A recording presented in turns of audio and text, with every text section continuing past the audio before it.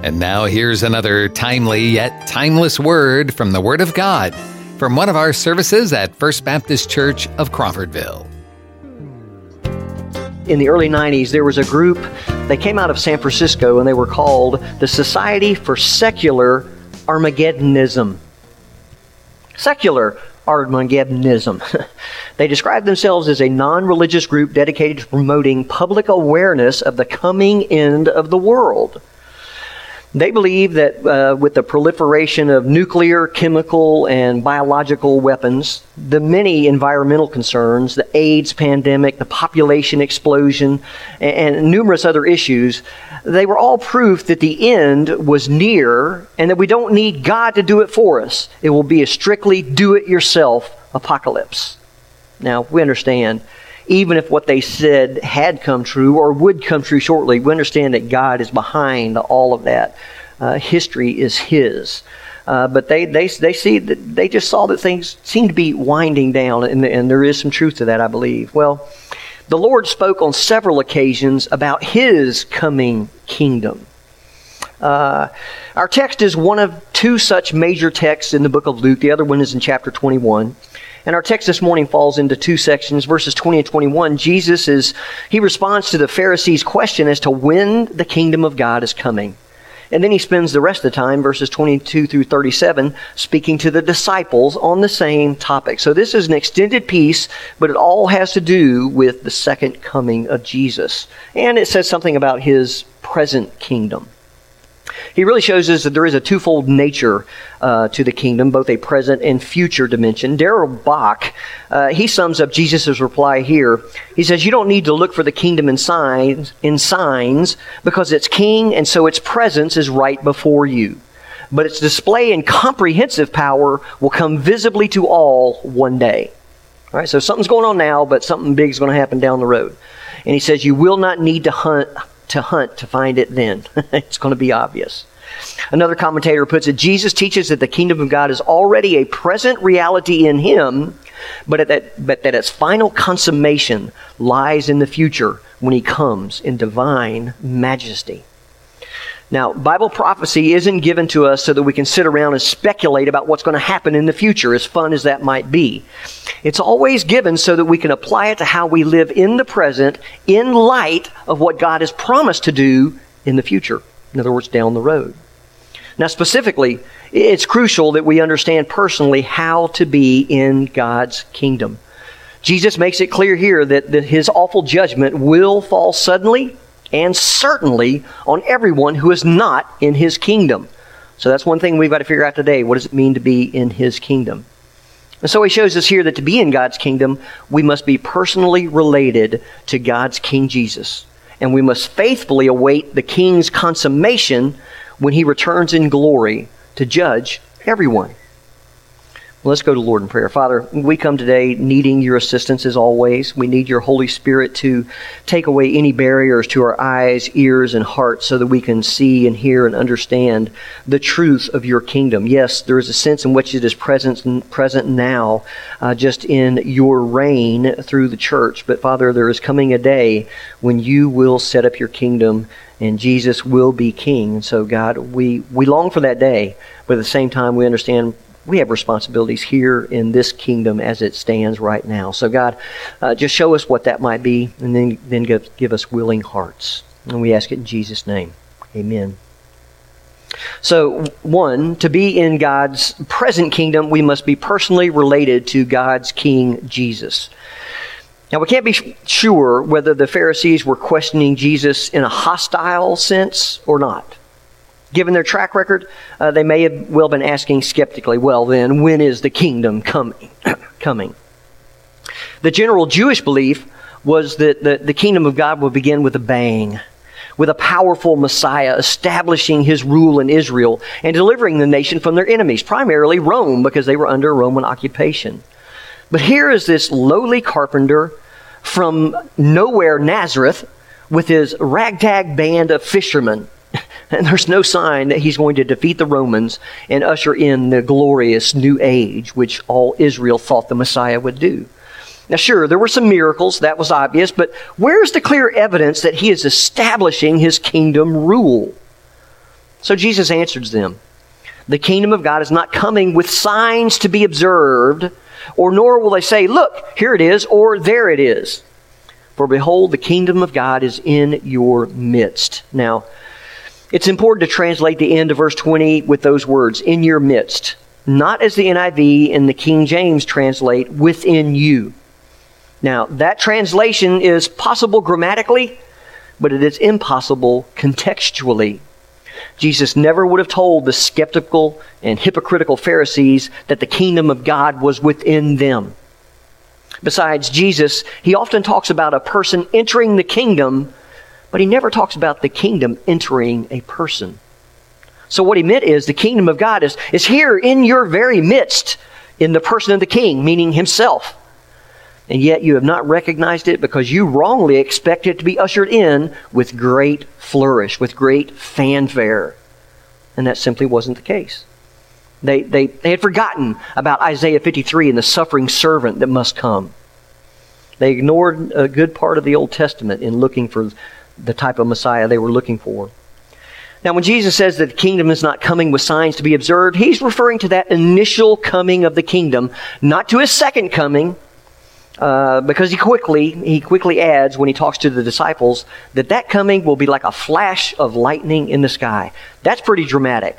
That's pretty observable, pretty obvious.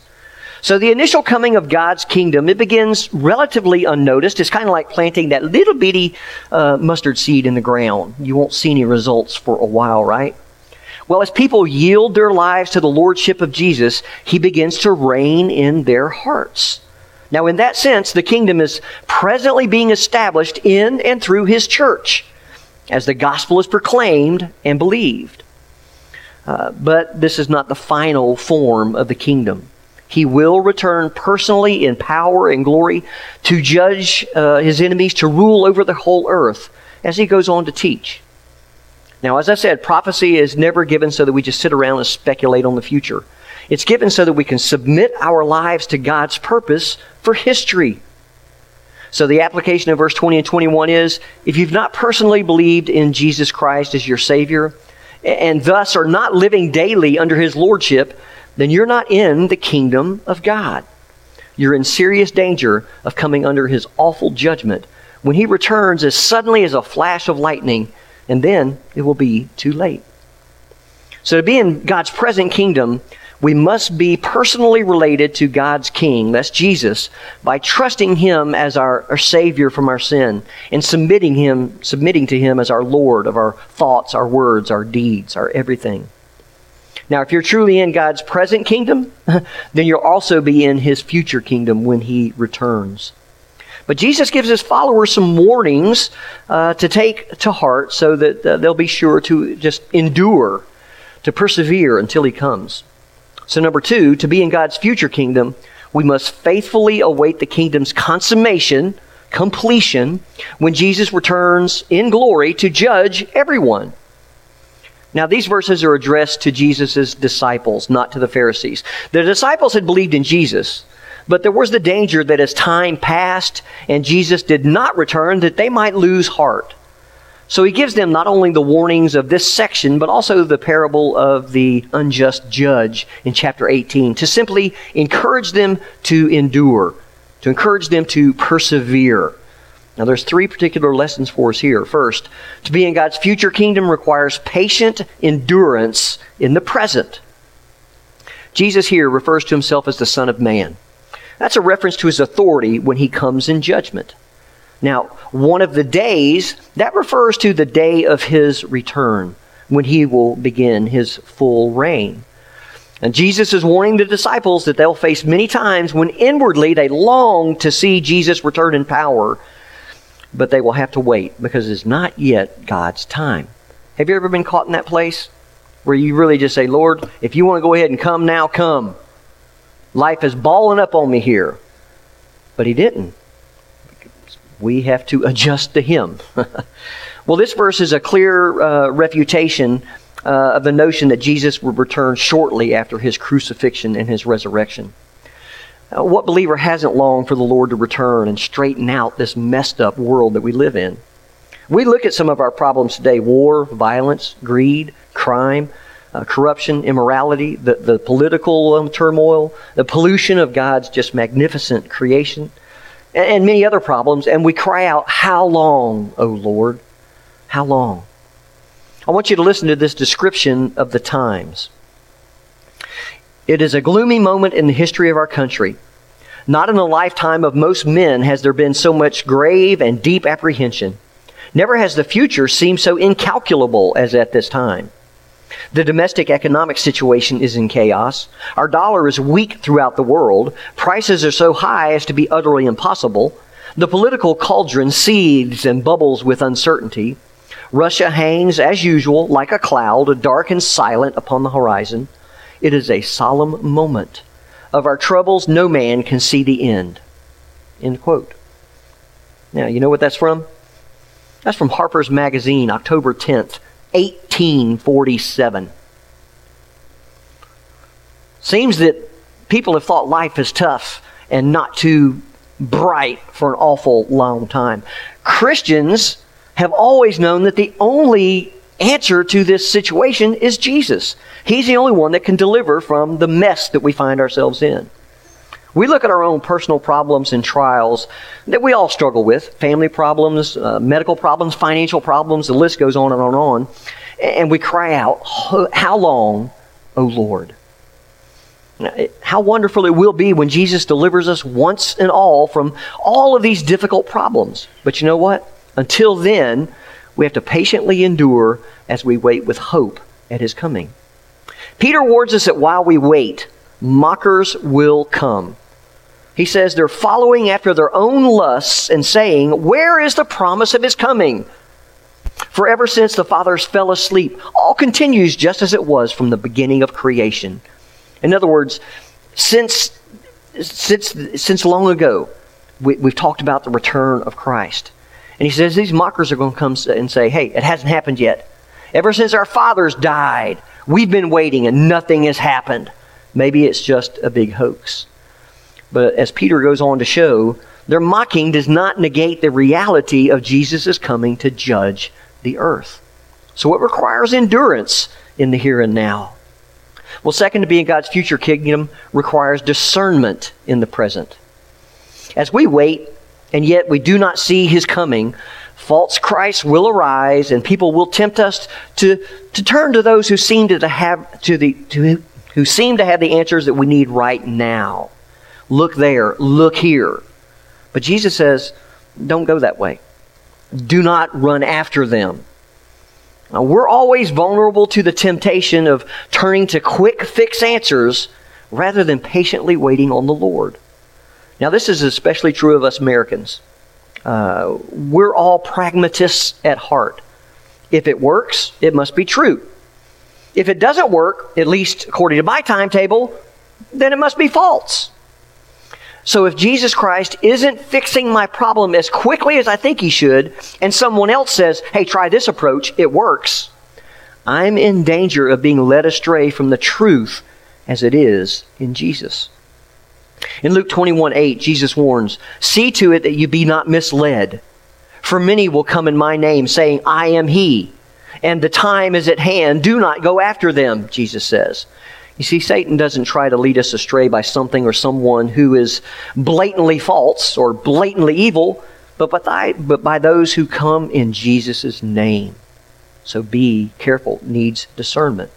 So endurance, discernment. Third, to be in God's future kingdom requires faithful readiness in the present. Jesus goes on to emphasize the suddenness of His coming. But He's also careful to state that first He must suffer many things and be rejected by this particular generation. But after that, when His kingdom does come in its final phase, it will be sudden and it will not be hidden and obscure. The initial inner spiritual phase of the kingdom is that way. Rather, when He comes to return in glory, it'll be like a lightning flash across the sky. It'll be sudden. It'll be observable by everyone. But at that point, it's going to be too late to change sides. So the time to get ready and to get into Jesus' kingdom is now. It's today, not later. Jesus uses two examples from history, Noah and Lot. And he's illustrating the same point, namely the need to be ready for the certain and coming day of judgment when Jesus returns. Now notice that Jesus assumes the historicity of these two events, the flood and the judgment on Sodom. They were actual events, and this is what Jesus is telling us. They're given to us here as two graphic warnings of the coming judgment on the whole earth at the second coming. Now, both the people of Noah's time and the people of Sodom in Lot's day, they were notoriously wicked. But Jesus doesn't focus here on their flagrant evil. He shows us that they just went about their normal affairs of life, oblivious to God in the coming judgment. Now, there's nothing wrong with eating and drinking and with getting married. The problem was that the people of Noah's day lived without regard to God and the warnings of the impending flood. You remember, Noah preached 120 years.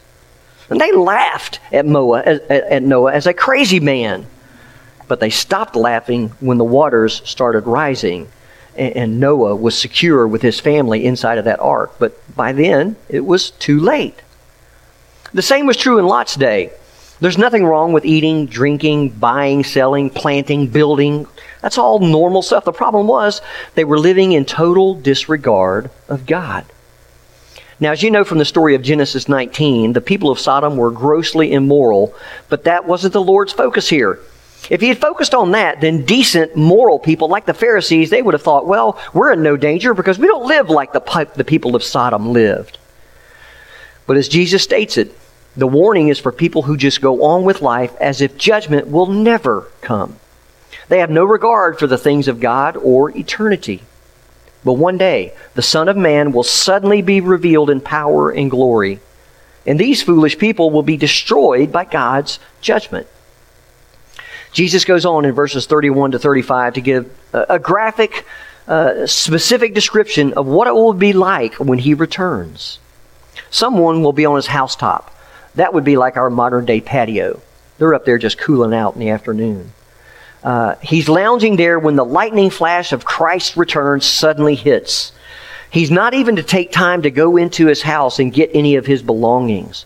Rather, he must flee the judgment that will swiftly follow.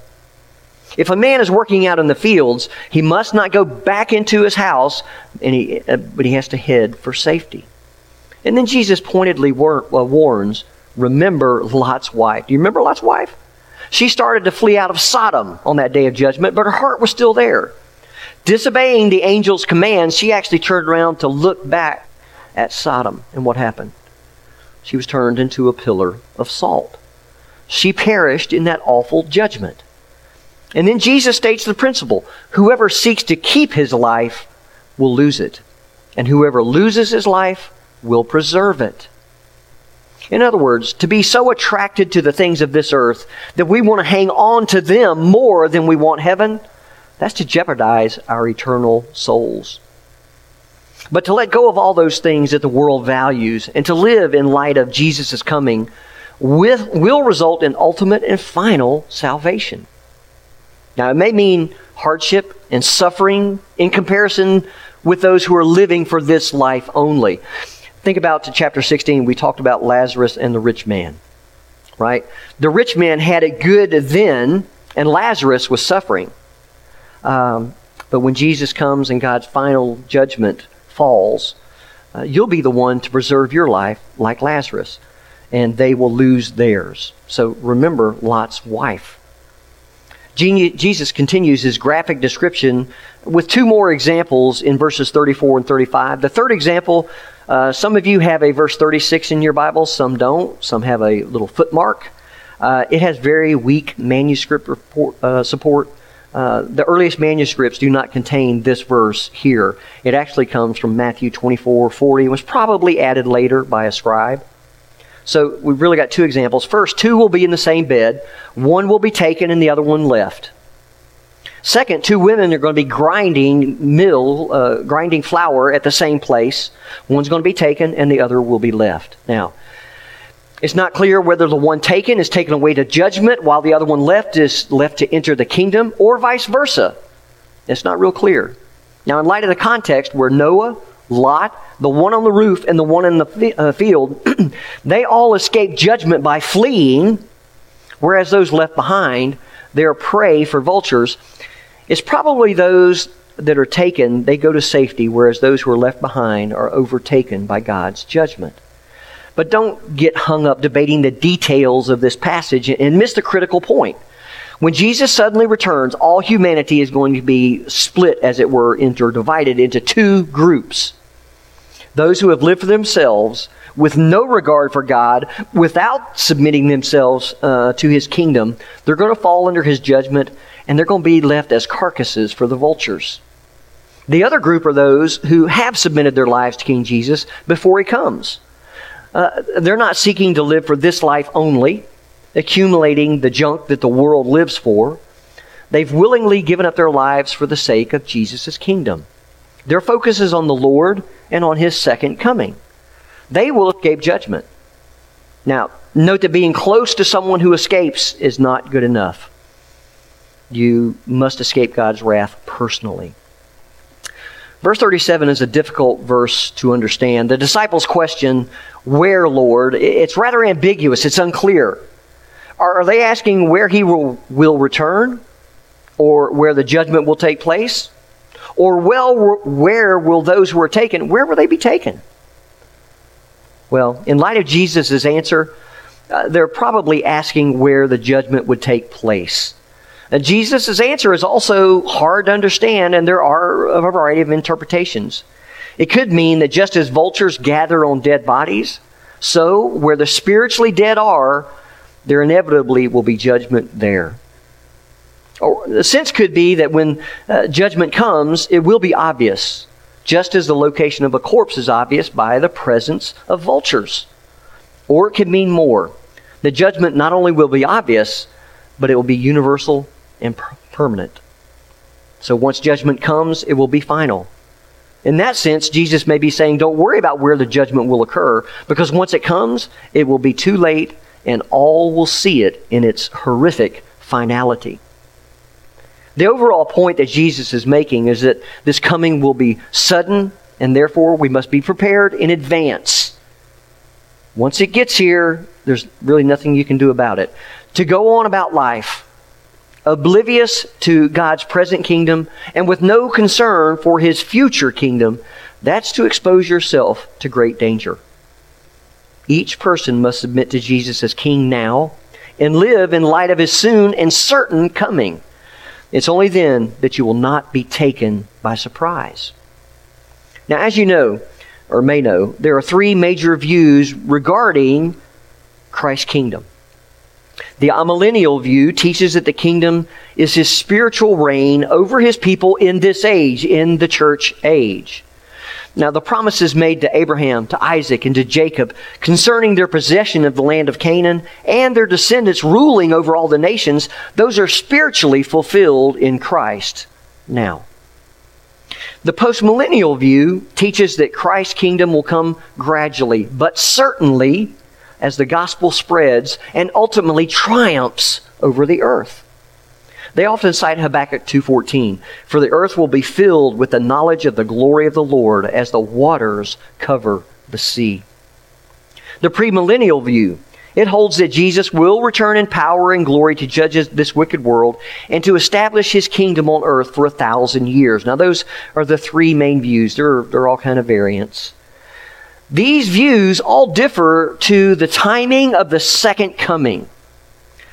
But these three views also share some things in common. Jesus is coming again bodily, in power and in glory. And when He comes, He will judge every person. Therefore, we need to be ready for His coming by trusting Him as Savior and submitting to Him as Lord now. To deny these things that all of these views share in common, that would be to deny the core of what Jesus Himself taught. Dr. Joseph Stowell, president of Moody Bible Institute, once visited a home for mentally challenged children that was operated by a Christian friend. And noticing the children's handprints on the windows, Dr. Stowell remarked about them to his friend, and the friend says, "Oh, those? Well, the children here love Jesus, and they're so eager for Him to return that they lean against the windows as they look up to heaven for Him." Now that's not a mentally challenged way to live. May we all imitate those simple children by making sure that we are in Christ's present kingdom and by faithfully awaiting His soon and coming future kingdom. Let's pray. Father, we thank you for the gift of your word and how it challenges us, Lord, if we'll simply read it. And today we have a passage before us that talks about your kingdom, Father, and the fact that, yes, there is a sense in which the kingdom is alive and well. Father, it's in your people as you reign in their hearts today. That kingdom is present and it goes forward, and the gates of hell will not prevail against it. But there's another sense in which your Son Jesus will be coming bodily, physically, in power and in glory, and will set up the final kingdom. And Lord, we long for that day. Ultimately, Lord, that's where we're headed, and we thank you for that. And I ask that you just speak to our hearts this morning, that we'd be able to see the difference between being in the kingdom and being not in the kingdom. God, do your work in our hearts, and we'll give you praise and glory for it. And it's in Jesus' name we pray. Amen. Well, earlier I said that when Jesus comes again, it's going to divide humanity into two groups, right? Those who have not been mindful of God, they've been mindful of this world and those things and paid no attention to eternity. And then that'll be one group. And the other group is those that know they have lived for Christ and for His kingdom. In other words, the saved and the unsaved. That division, that exists today. There's no difference. You can divide humanity into two folds, two divisions, whatever you want to call them, two types of people. You're either in Christ or you're not. Today's message is about if you're not in Christ, you need to get in Christ, because if you're not in Christ right now and Jesus should come back, split the skies open and the whole world sees Him come, it's over for you. You need to get right today. Paul says, that's one of the reasons Paul says today is the day of salvation. So I encourage you today, if you do not know Jesus Christ as your Lord and Savior, Savior is simply the fact that, yes, He died on the cross, and through that you have forgiveness of sins. So you trust Him with your eternity. Repentance has to do towards God. It's you have offended God. And so you ask for mercy. That's the only thing that we can plead before God is mercy. He doesn't owe us anything. He created us. He owns us. He doesn't owe us. So I encourage you today, if you know that you're not in Christ, today is the day. Don't run from whatever's going on inside of you. Run to it. You seek God today while He may be found. If you're a believer, we had a testimony this morning, for how what's the song? How great Thou art. Thank you. John Wells' testimony was really good. He said that he was in Walmart and he was getting some paint mixed. Well, that takes 3 or 4 minutes for them to shake it. So he's standing there with the guy and he just starts a conversation with him. And the guy says he's not doing too good because his wife has been sick for 9 months. And it has totally caused his life to go into some upheaval. And he says, I'm just really searching. John was able to speak some truth into his life, to pray with the man and invite him to church. Now here's what's interesting. God gives all of us as believers that same opportunity every day. We call them divine appointments. Here's the problem. We're so busy in this world, we're not sensitive to the Holy Spirit saying, hey, pay attention. I've got something here for you if you will just talk. And it doesn't have to be anything super deep, super theological. John didn't get into any crazy doctrine with the guy. He just said, hey, can I pray for you? That's all it takes, folks. But you got to be sensitive. How many of you are aware of the discipline of silence? Yeah, Jeremy, we need it. Prayer is not just a one-way communication. Yes, there are times when we shoot up prayers on the spot and say, help me, God, and He helps us. But beyond that, Psalm 46:10 says, be still and know that I am God. Place where I sit and read my Bible and do my study every morning, I've got a sign over it. Lifeway was going out of business, so I got it on the cheap. But it's a really nice thing, and it's about this big, and it says, be still and know that I am God. And that's where I do it, right there every morning. You've got to be still. I pray every morning that I will be sensitive to the Holy Spirit's leading, so that when I'm in Walmart and I strike up a conversation with somebody, we're standing there, that I find out where they're hurting, and I just tell them about Jesus. It can be as simple as just asking to pray for them. And you say a 15-second prayer for them. That can be the start of something incredible in their life. But if you're not still, if you're not sensitive to the Holy Spirit, you'll walk right by it. And I just walked out of camera, so I'll walk back in. You've got to be sensitive. I hope that you're being sensitive to the present kingdom of God as He is ruling and reigning in your heart right now. He wants to use you to reach others. And that's part of that perseverance and faithfulness and discernment that we're to have in this present kingdom as we await the second coming. Thank you for joining us for this podcast from First Baptist Church of Crawfordville.